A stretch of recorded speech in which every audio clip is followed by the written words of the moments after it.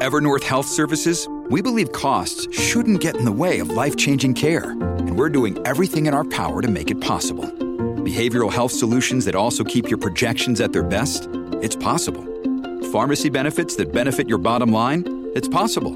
Complex specialty care that cares about your ROI? It's possible. Because we're already doing it. All while saving businesses billions. That's Wonder made possible. Learn more at evernorth.com/wonder. Welcome to the New Books Network. The British National Health Service, free for all, used to be the envy of the world, and it's one of the biggest political issues in the UK. The electorate's lack of trust in the Conservative Party to protect the NHS is a big negative for the Conservatives. But today, the NHS isn't functioning well. More and more people are going to private care. It's now not unusual for Brits to travel to Turkey or Lithuania to get hip replacements and the like. So should Britain now give up on the NHS and move to a European model of healthcare? And what would that look like? Dr. Gavin Francis has just written a book on the NHS called Free for All, Why the NHS is Worth Saving. Welcome to you. Thank you for having me along, Owen. And just tell us, you've worked in the NHS, so can you just sort of give us a little bit on your experience? Of course. So I qualified as a doctor in 1999, so I began my medical training in 1993. I initially became an emergency medicine physician working in ER departments in 99, 2000. Then around 2005, I switched to become a primary care doctor. So I've got 20 odd years of experience of the front doors of the NHS, what are called the front doors, and that they're the front-facing specialties people encounter first, emergencies and primary care. And it also means that I've got quite a lot of experience in dealing with all the different specialties within the NHS to whom I refer my patients. So I think that's given me a fairly broad overview of the problems of the NHS over the last couple of decades. Yeah, and just for people who, know vaguely that Britain has free healthcare, how exactly does the NHS work? What is the NHS model?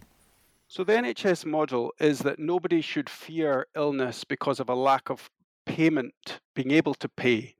The principle of the NHS set out in 1948 by the post-war government of the UK was essentially to take a system of social insurance whereby everybody would pay in according to their ability to pay, and then everybody could draw from it in times of need. It began because the Minister for Health in that post-war Labour government was the Member of Parliament for a region of South Wales where there was a miners' cooperative which did exactly that. All the miners paid in a small proportion of their wages to a fund, and then those miners and their families could get free healthcare. And so the health minister of that period saw what a transformative system it was, and that the families were relieved of this great fear of illness, and he thought it really should be rolled out across the whole country. He said that society becomes spiritually healthier if people have at the back of their minds the reassurance that if they were to become ill, they wouldn't be penalized. And there was a sociologist of the time, T.H. Marshall, summarized that principle, and he said, illness isn't an indulgence for which you should have to pay. It's a misfortune, the cost of which should be borne by the whole community. And I think that's a beautiful summary of the principle of the NHS. As you say, this was the post-war government, and it was a very radical proposal, and it was difficult, right, to push through. I mean, this was resisted by doctors, and I think Nuran Bevan is the man you're talking about who did this, said he had to pave their palms with gold or something. Tell us about how difficult it was to do it. Well, it wasn't difficult across the board. The British Medical Association in Scotland, for example, needed no persuading. In fact, they were ready to go in 1946, and Bevan asked them to hold on while he persuaded the rest of the country. There was differences in England between the GPs and the hospital consultants. Hospital consultants were very worried about their private practice and that being stopped. And that is the context in which Bevan's famous quote about having stuffed their mouths with gold, he said, when he was asked how he managed to get his proposal past the hospital consultants. So that was made in respect to their wish to carry on with their private practice, not with respect to the actual institution of the entire service. He had a magnificent line in Parliament where he said some doctors act as if private practice is the glory of their profession. What should be the glory of their profession is that a doctor should be able to see his or her patient without any financial anxiety. And that's a magnificent summary, too, of how transformative it is if a doctor can sit with a patient without worrying over whether the patient can pay for the treatment that they're going to recommend. It completely changes the dynamic of the entire conversation when the state has taken up responsibility for that payment. It frees it, it liberates it. Okay, now then, this is the British system, and I just want to, we'll talk more about it at the end maybe, but just to set the parameters of all this, there is a European system, at least many European countries have a system, which is similar in that it has the same outcome, that healthcare is free for all, but it gets there in a different way. It has insurance, which if you can afford it, you pay for it. And if you can't afford it, it's subsidised by the state. Your insurance premium is subsidised by the state. So that does achieve the same goals, doesn't it? Yeah, absolutely. It does, although there are variations in the way different countries have implemented this. And there is a spread in various European countries that use this between better outcomes or better access to services for those who pay for a higher level of insurance. So it's not really an equitable system. It should also be said that all those countries spend more on health as a proportion of their national spend. It's just that people who are earning more, they pay for higher levels of premiums, they pay for added levels of service. And so ultimately more money ends up going into the system than has traditionally been the case in the UK. So you could argue, I suppose, that what is happening now with a crisis in funding of the NHS over the last 13 years is not that people have lost faith in the idea of a national health service or that everybody pays to the government and then the government pays the service, is that gradually what seems to me to have weakened over the last 13 years is the principle that the rich should subsidize the healthcare of the poor. And so there are some voices who would rather see a system whereby if you're a very wealthy person, you do get access to a higher level of healthcare than if you are a poor person. And that's the principle that Gavin was very keen to put an end to. He said commercial principles are seen at their very worst in healthcare. Yeah, certainly I would agree with that. It may also be that there's a weakening of the resolve among the rich to subsidize healthcare for the poor. But also, I wonder if one factor is that over the last few years, as we know by several measures, social mobility has slowed down. And it could well be actually that people who are wealthy and prosperous have less fear than they once did that they might one day become poor or that their children might one day become poor. And so it becomes less important for them to make sure there's a system which is really good and robust for the poor. I wonder if that's also a factor in the weakening of resolve to stick to the founding principles of the NHS. Okay, but just to explain this for people who are not familiar with the system, I mean, and we'll get on to solutions, as I say, at the end, but just to sort of spell this out, in the UK, if you're a rich family, you can use the NHS, and if, for instance, you had a car accident or something like that, you'd almost certainly end up in the NHS system. The emergency services are famously good. You would get looked after, and you'd get pretty good treatment free. But you paid for it. You paid for it through the higher taxes you pay because you're wealthy. Yeah, that's right, and you'd have paid more than anyone else. That's true.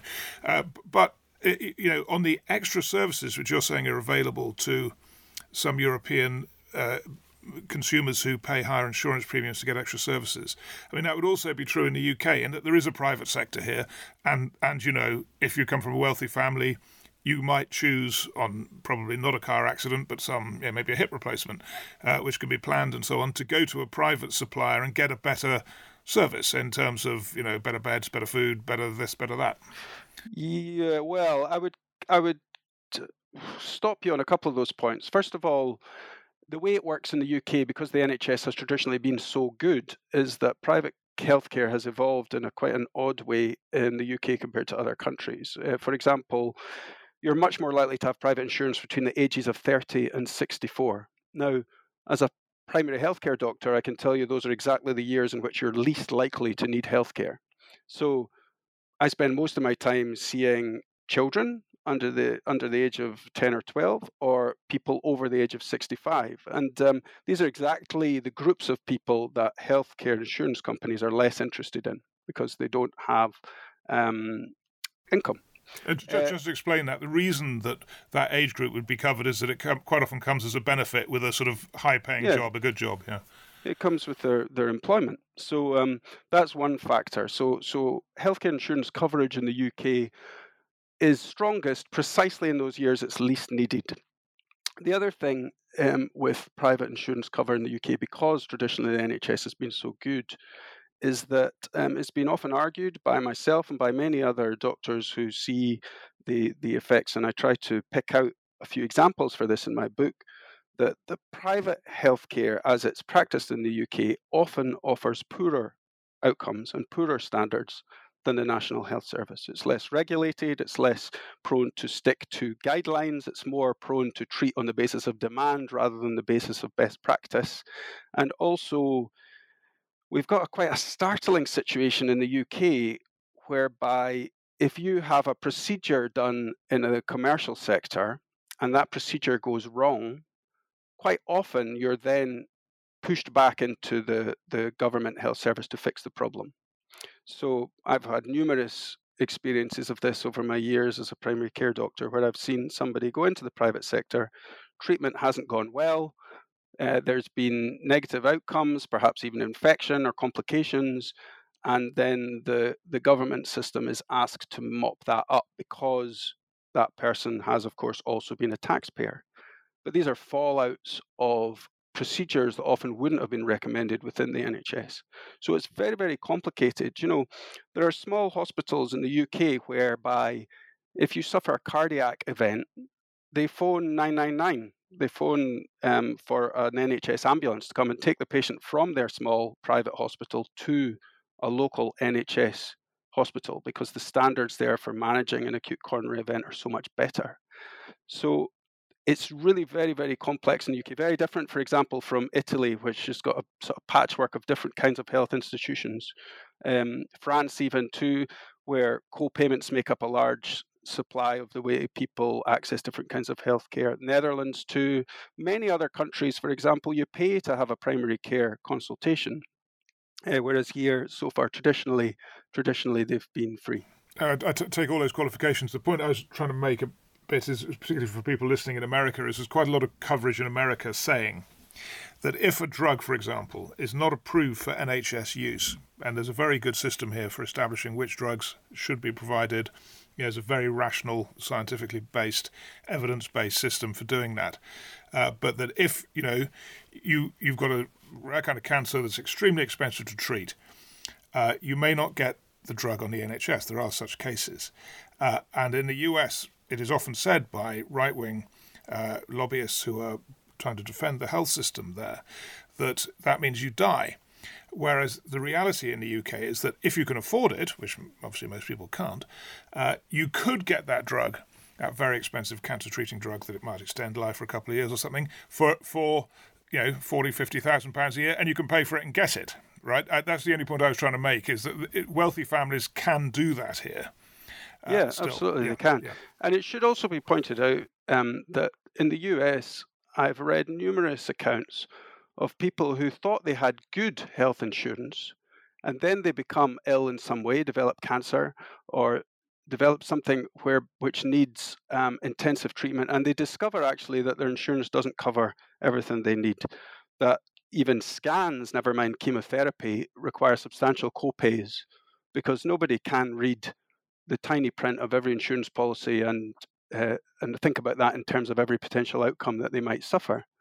So there are a lot of problems too with the US system, even when you think that you have good healthcare coverage. No, sure. So now let's just get on to the state of the NHS today, which is pretty desperate. I mean, I'll just give a few examples from my immediate family. 96-year-old mother had to wait 12 hours in A&E in very distressing circumstances. Friend last week had a suspected heart attack, waited so long in A&E, over 8 hours, that he actually self-discharged. And a cousin in the village I live in who needed a new hip went to Lithuania to get it because he just couldn't bear the 2-year wait on the NHS. So, I mean, it is catastrophically awful. Why has that happened? Well, and how deep is the crisis? It has happened because the resources going into the NHS have not kept pace with what either politicians or the electorate have expected of it. So, as long ago as 2017, the CEO of NHS England, a man called Simon Stevens, said the NHS is no longer funded adequately to do what is being asked of it. That was 2017. So there's good evidence from the King's Fund, for example, that now for many years, capital maintenance budgets intended for the maintenance of the bricks and mortar of the NHS have been redirected into supporting frontline services because the resources going into the NHS have been so insufficient. So we now have many, many years of backlog just of maintenance bills of the bricks and mortar. So the answer really is quite simple, and it's money. And other countries are finding ways of coping with the added expense of an aging population, increasing frailty. You mentioned your 96-year-old mother on a trolley for 12 hours. I mean, it's just terrible that we haven't actually maintained the level of services that we need to celebrate having such a magnificent outcome for humanity as such an aging population. You know, people are living longer now than they've ever lived in the history of humanity. And that should be a cause for celebration. But of course, it has costs. The average 85-year-old costs the NHS, or costs the taxpayer, however you wanted to put it in inverted commas, 5 times more than the average 30-year-old. The average 65-year-old costs the NHS 2.5 times more than the average 30-year-old.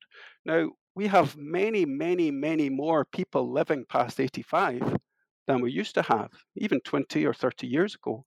So if you imagine every one of those people who lives beyond 85 is costing the taxpayer 5 times more than an adult who's paying taxes, that is going to cost money.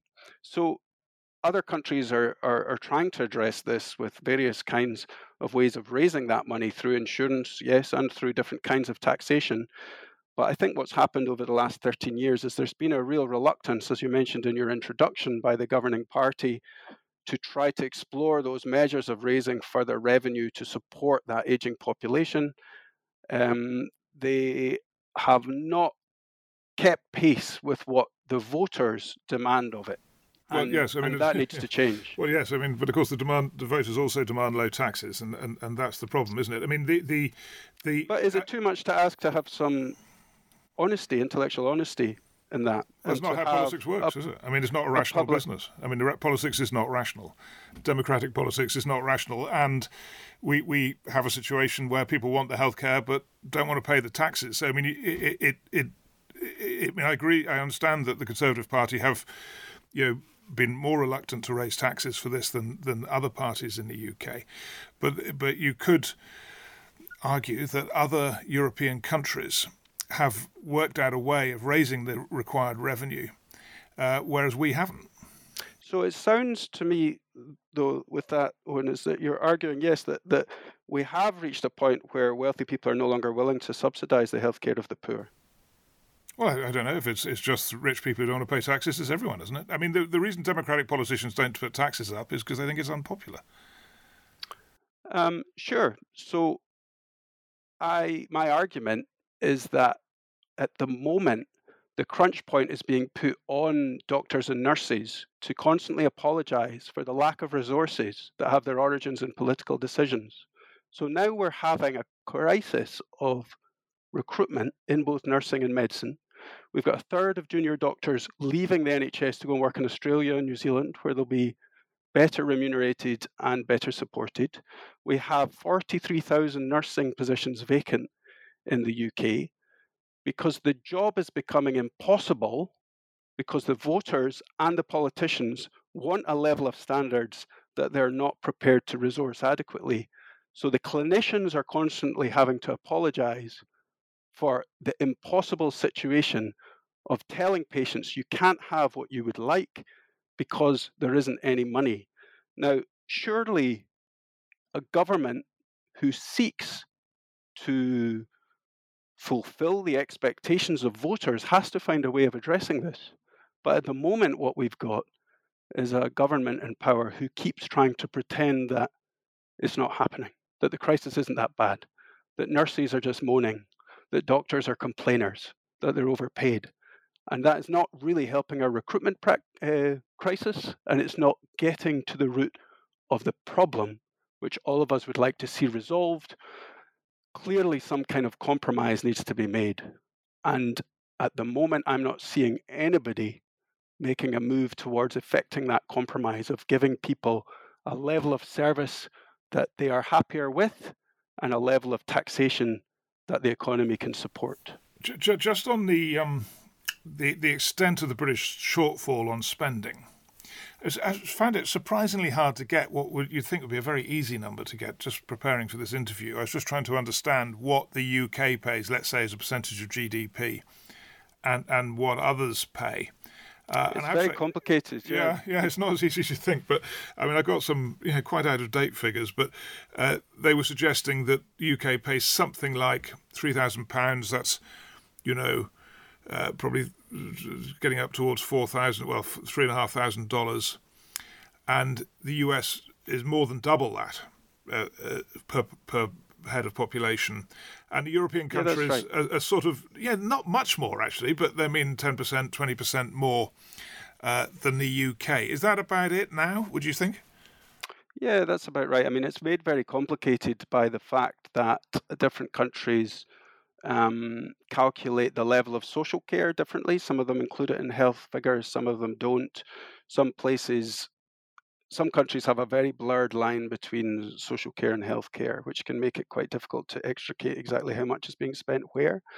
But, I'm not a statistician or somebody who makes policies, but I have to trust people who spend all their time thinking about these kinds of things. And the King's Fund, for example, has said that in order to match European average funding, we now need 40 billion a year extra funds in the NHS. £40 billion, around $50 billion. A year, additional funds to keep pace with our European neighbours. That's the bit I have difficulty with, because it seems to me that whether it's a Conservative government or the main opposition party here is the Labour Party, who have had a record of defending the NHS and financing it, I can't see either party raising that kind of money. It's just too much. Yeah, well, my argument that I set out in the book, Owen, is that the principles with which the service was set up are sound. They're sound, and they have at times led the NHS to be the most admired healthcare system in the world in terms of its outcomes and in terms of its value for money. The idea that the NHS is a wasteful or bloated with managers is very untrue, and we know actually that insurance-based systems have far more levels of management and less money going through directly to clinicians than our own system. So the question I want to put to both politicians and voters is essentially that: are we a rich country or a poor country? If we're a relatively rich country, why is it that we don't have a healthcare system to match? If we want to have a healthcare system to match being a relatively rich country, these are the ways to do it. And giving up on this socialized model of healthcare is not the way to improve outcomes and cost less. We might go down that way in order to improve our outcomes, but it will ultimately cost more. And the question is, do we want to go that way anyway because we've given up on the idea of the rich subsidizing the poor? Or do we think actually the principles with which it was founded are still sound and that we need to find a way to resource it adequately because it will prove cheaper than having an insurance-based system if it's funded adequately? Do you have an estimate of how much of the European-based insurance systems, and I agree they all vary, so it'd be difficult to sort of generalise, but do you have any sense of how much more goes into inefficient aspects of that, assessing claims, all the administration that must go with that insurance system and so on, compared to the NHS? Because, it has obvious benefits, which is that it's delivering better healthcare. So, we all want it. I'm it. afraid I don't have a good system. I know the statistic I remember from the American system is that there are 3 administrators for every clinician. So the American system is very unusual. It's about 18% of GDP is going into healthcare, and it has very, very poor outcomes compared to most European countries in terms of infant mortality, in terms of access, in terms of, there's a whole suite of outcomes in the US which are poorer than in Europe, but about 18% of GDP is going in. I think the UK, it's quite difficult to get the figures, as you said. I mean, we have been between 9 and 10% of GDP, depending on how you calculate it. That was pushed temporarily higher during the pandemic because of the huge amount of money spent on dealing with COVID. A lot of European countries that we're talking about, the likes of, Germany is more than 11. I think it's nearer 12 or 13%. France is about 11%. So all of these countries are paying more than us for their healthcare. How much of the bill is going on management and on managing that insurance service? I'm not really all that sure. Well, you can see why I'm asking, because it seems to me that French example is quite interesting. It's let's say UK's 9%, they're 11% of GDP. I mean, it's a significant difference, but it's not massive. And they would incur higher costs in terms of administration, you'd think, because the NHS, as a unified organisation, obviously has massive economies of scale and should be, in many ways, much more efficient. So it is confusing that the French have better healthcare than the UK. This is the thing I'm trying to get at: is why isn't it working when the sum of money involved in the French insurance system doesn't seem so massively different to ours?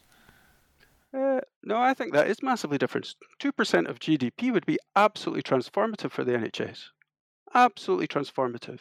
And that's what we saw in 1997, actually, when there was a change of government in this country. And at that time, in around 95, 96, it was about 6.3% of GDP went into healthcare, while the European average at that time was 8.5%. And famously, the Prime Minister at that change of government in 97 committed to trying to match the European average. And 6.3, he did get up to 8.5. And the NHS during the early 2000s was among the most admired healthcare systems in the world, both in terms of its outcomes, in terms of its access, and in terms of its value for money. It was in an international comparison in the early 2000s, it was placed top in the world. And so that was only 2% difference in terms of the GDP, and it was absolutely transformative. And I began my career in the early 2000s. I qualified, as I said, in 99. And I can remember a healthcare system that was then being consistently assessed as among the most efficient in the world, but also the best value for money with some of the best outcomes in the world. And that's across the board. So that means outcomes for the poor as well as the rich, in terms of reducing health inequalities. So that 2% change in the early 2000s was utterly transformative and made the NHS a real beacon for many countries around the world. I can remember visiting primary care physicians from America talking about how the UK general practice system was a real inspiration for the rest of the world and how they wished they had a similar system. And essentially, if you look at the graphs plotting the resources going into the NHS, they just started to fall around about 2010, 2011, and they've been falling ever since. And it's fascinating to watch how public satisfaction with the NHS maps almost perfectly onto the resources going into it. So when the resources drop, public satisfaction drops. When the resources are rising, public satisfaction is rising because people want access, and access costs money. Yeah, I mean, it's a very compelling point you've just made, because you're talking about the Tony Blair government, and he did make it a very high priority, and he inherited very long waiting lists in the NHS and basically eliminated them through, as you say, very significant spending achieved at a time, and it did, I think it's worth remembering, take him quite a few years of his government, he was in power for 10 years, to get there, because he needed the economic growth to fund it, didn't he? I mean, that's what unlocked it, really, is when Labour were achieving significant growth record year on year on year. It did enable them to nonetheless make a political choice, but it did enable them to do it. It's not really my job to talk about tax policy. I'm not an expert on that. I don't know how best the government is going to approach raising the kind of revenue that the service needs, or whether a new government is going to, as I mentioned earlier, give up on the principles of the NHS. But if they are committed to maintaining a system which is more efficient and has, in many times in its history, been among the most admired in the world, then they have to make it a central priority for the economy again. Um, and I recognise that a businessman might say that I'm biased. I've spent my entire life in healthcare and education. So, of course, healthcare and education are my priorities for government. And that's how I tend to use my vote, is thinking about parties that are keen on health and education. Other people can have different priorities, different opinions. And that surely is the function of a democracy. We need to get a sense across the country of what the electorate's priorities are. And my sense now is that things have become so bad within the NHS that it absolutely is a central priority of voters. And any politician looking to get votes would do well to recognise that that is a central priority for the electorate now, is to restore some resources towards the NHS. I mean, I think many people would agree that that's right. But do you think it'll happen? I mean, do you think that a future government will make cuts elsewhere, basically, or raise taxes to the tune of 40 billion a year? I mean, it's a lot. Yeah, I think they will. I think they'll have to, or the NHS is going to collapse. Do you know, even Margaret Thatcher's government invested in the NHS more heavily than the governments of the last 13 years. There was an approximately 3% rise in the level of resource going into the NHS through Margaret Thatcher's tenure, because she recognised how popular it was. And, she famously said she would never use the NHS. She had private healthcare insurance and she didn't want to add to the queue. But even yet, she knew its popularity. She knew that voters loved it. They recognised the justice of its principles. They recognised the importance of having a safety net there if they or their families might become poor. And she consequently backed it. And I would like to see the same level of faith in the central place the NHS has in the voters' imagination and aspirations among our current politicians. Okay, a couple of questions. First of all, on management, I was quite interested to hear you say that the NHS is well managed. Many doctors in the system don't agree with that. They think the managers are overpaid and incompetent and too numerous. And it is a problem with running any big public sector organisation. I mean, I used to work in the BBC, which was appallingly managed, and I can certainly say there were too many and they were overpaid without a doubt. And I would have thought the same would be true in the NHS. You don't think that? No, and there's hard figures to show it. There's only about 2% of NHS staff are managers, compared to an average across most industries of about 9% or even 10% of the payroll are managers. So actually, in terms of numbers of people on the ground, we have fewer managers than most industries. Whether they are paid too much, I don't know. I can't argue that. They would need to make that argument themselves, whether they're paid sufficiently or insufficiently. I want to see, as a clinician, I want to see the maximum amount of resource going into direct patient care that I possibly can. Whether you can do that by paying our already quite diminished number of managers very smaller salaries, I don't know. I would doubt it. We're seeing that at the moment. There's lots of controversy at the moment around about the way doctors are managed, particularly with regard to the Lucy Letby case. When doctors felt that they wanted to whistleblow and speak out and felt unable to. I should just explain, this is a nurse in the UK who's just been found guilty of murdering some babies on a ward, and the doctors were raising the alarm, and the managers were closing them down and making them apologise to the nurse for accusing her of anything. So that was quite a blow to the reputation of managers. Yeah, it was. It was a blow to the reputation of managers. But similarly, we have a media culture in which an absolutely horrendous, awful example of a serial killer is being sort of expanded to essentially cast shadows over the reputation of lots of other parts of the service. And I felt this very strongly as a doctor in the Harold Shipman case, which some of your listeners will remember. There was a primary care physician just over a decade ago who was a serial killer and was killing some of his elderly patients. And the entire regulation of my profession was transformed as a result of Shipman, because there was this very deep concern that this serial killer actually was able to carry out all these murders because of weaknesses within the system itself of doctors' regulation. Just one last thought in terms of the British experience, because the UK now has significant amounts of devolution, and the powers have been devolved to governments in Scotland and in Wales in particular. The Northern Ireland situation is rather more complicated. But in Scotland, there's been a government for, 20 years or something, the Scottish National Party government, who are basically much more sympathetic to the NHS, I would think, than the Conservatives.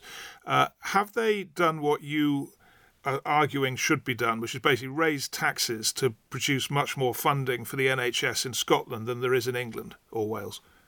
They've done it modestly. They're quite restricted in terms of what they can do.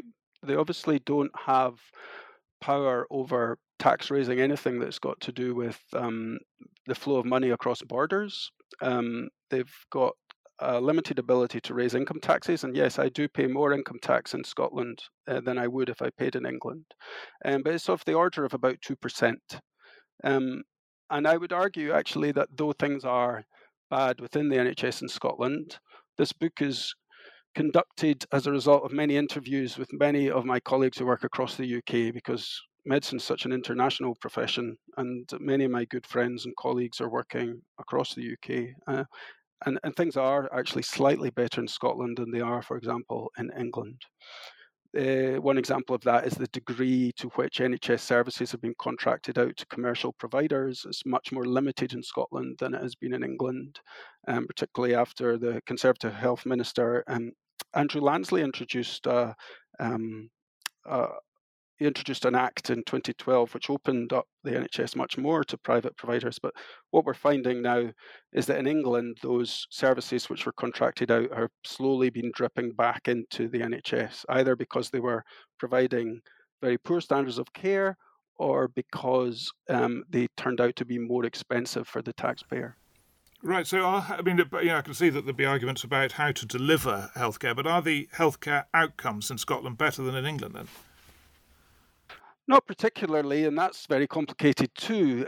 It's quite difficult to disambiguate those outcomes from the degree of poverty and lack of economic growth that there is in Scotland with comparison to the southeast of England. So the part of the UK which has the best economic outcomes is the southeast of England, and it distorts the whole of England's outcomes. If you were to compare, for example, health outcomes in Scotland with those in the northeast of England, you would find them very similar, or with parts of Wales, for example. So we have a lot of diseases, what are public health specialists call diseases of despair in Scotland because of the many, many years of poor economic growth. There's a lot of problems with alcoholism, there's a lot of problems with drug deaths. We also have a very rural population in Scotland, and we know that rural populations have much poorer health outcomes than urban populations for various reasons. They're aging twice as quickly, there is much more alcoholism rurally, and access to healthcare services is very poor rurally. And Scotland is a far more rural country than England. So it's very complicated. We need an international public health expert to try and tease out the ways in which there's been failures in Scottish policy and the ways in which the outcomes are poorer because of its very by comparison, poorer economic outcomes than England. Yeah. Well, it's been a very interesting discussion. I mean, it seems to me, probably both think the NHS is a really good idea, and you're arguing there should be more political will, basically, to fund it. And I'm worried there just won't be, and that the democratic constraints are too difficult, basically. Well, I'm a little bit. I suppose I'm a little bit disenchanted or disappointed, Owen, that you have so little faith in the electorate's willingness to recognise the importance of its principles. And that's what I would like to restore, or I would like to encourage people to see the wonder of this system when it works properly. And I close this book with a beautiful letter which was written by the founder of the health service, Gavin. He wrote a letter to the profession the day before the NHS went live in July 1948. And he wrote this beautiful letter saying that his job was to give us the resources as clinicians that we need to be able to do our job. And he said that he wanted it to be a truly national effort. It's not a charity. He called it the most ambitious adventure in the care of national health any country has ever seen. And he wanted to leave us alone to use skill and judgment without hindrance and to develop a partnership. Now, that degree of idealism shown in 1948 with an almost bankrupt country after 6 years of war, I would like to see that degree of idealism among our politicians today, because there's so much disenchantment with politics. And if people were able to vote towards their best aspirations, we might see the kind of transformations that we were able to see back in 1948. Yeah, and he was a Labour politician, and it is widely predicted that Labour will win the next election in the UK. That's what the opinion polls show by a very wide margin. He is suggesting it might even get 2 terms.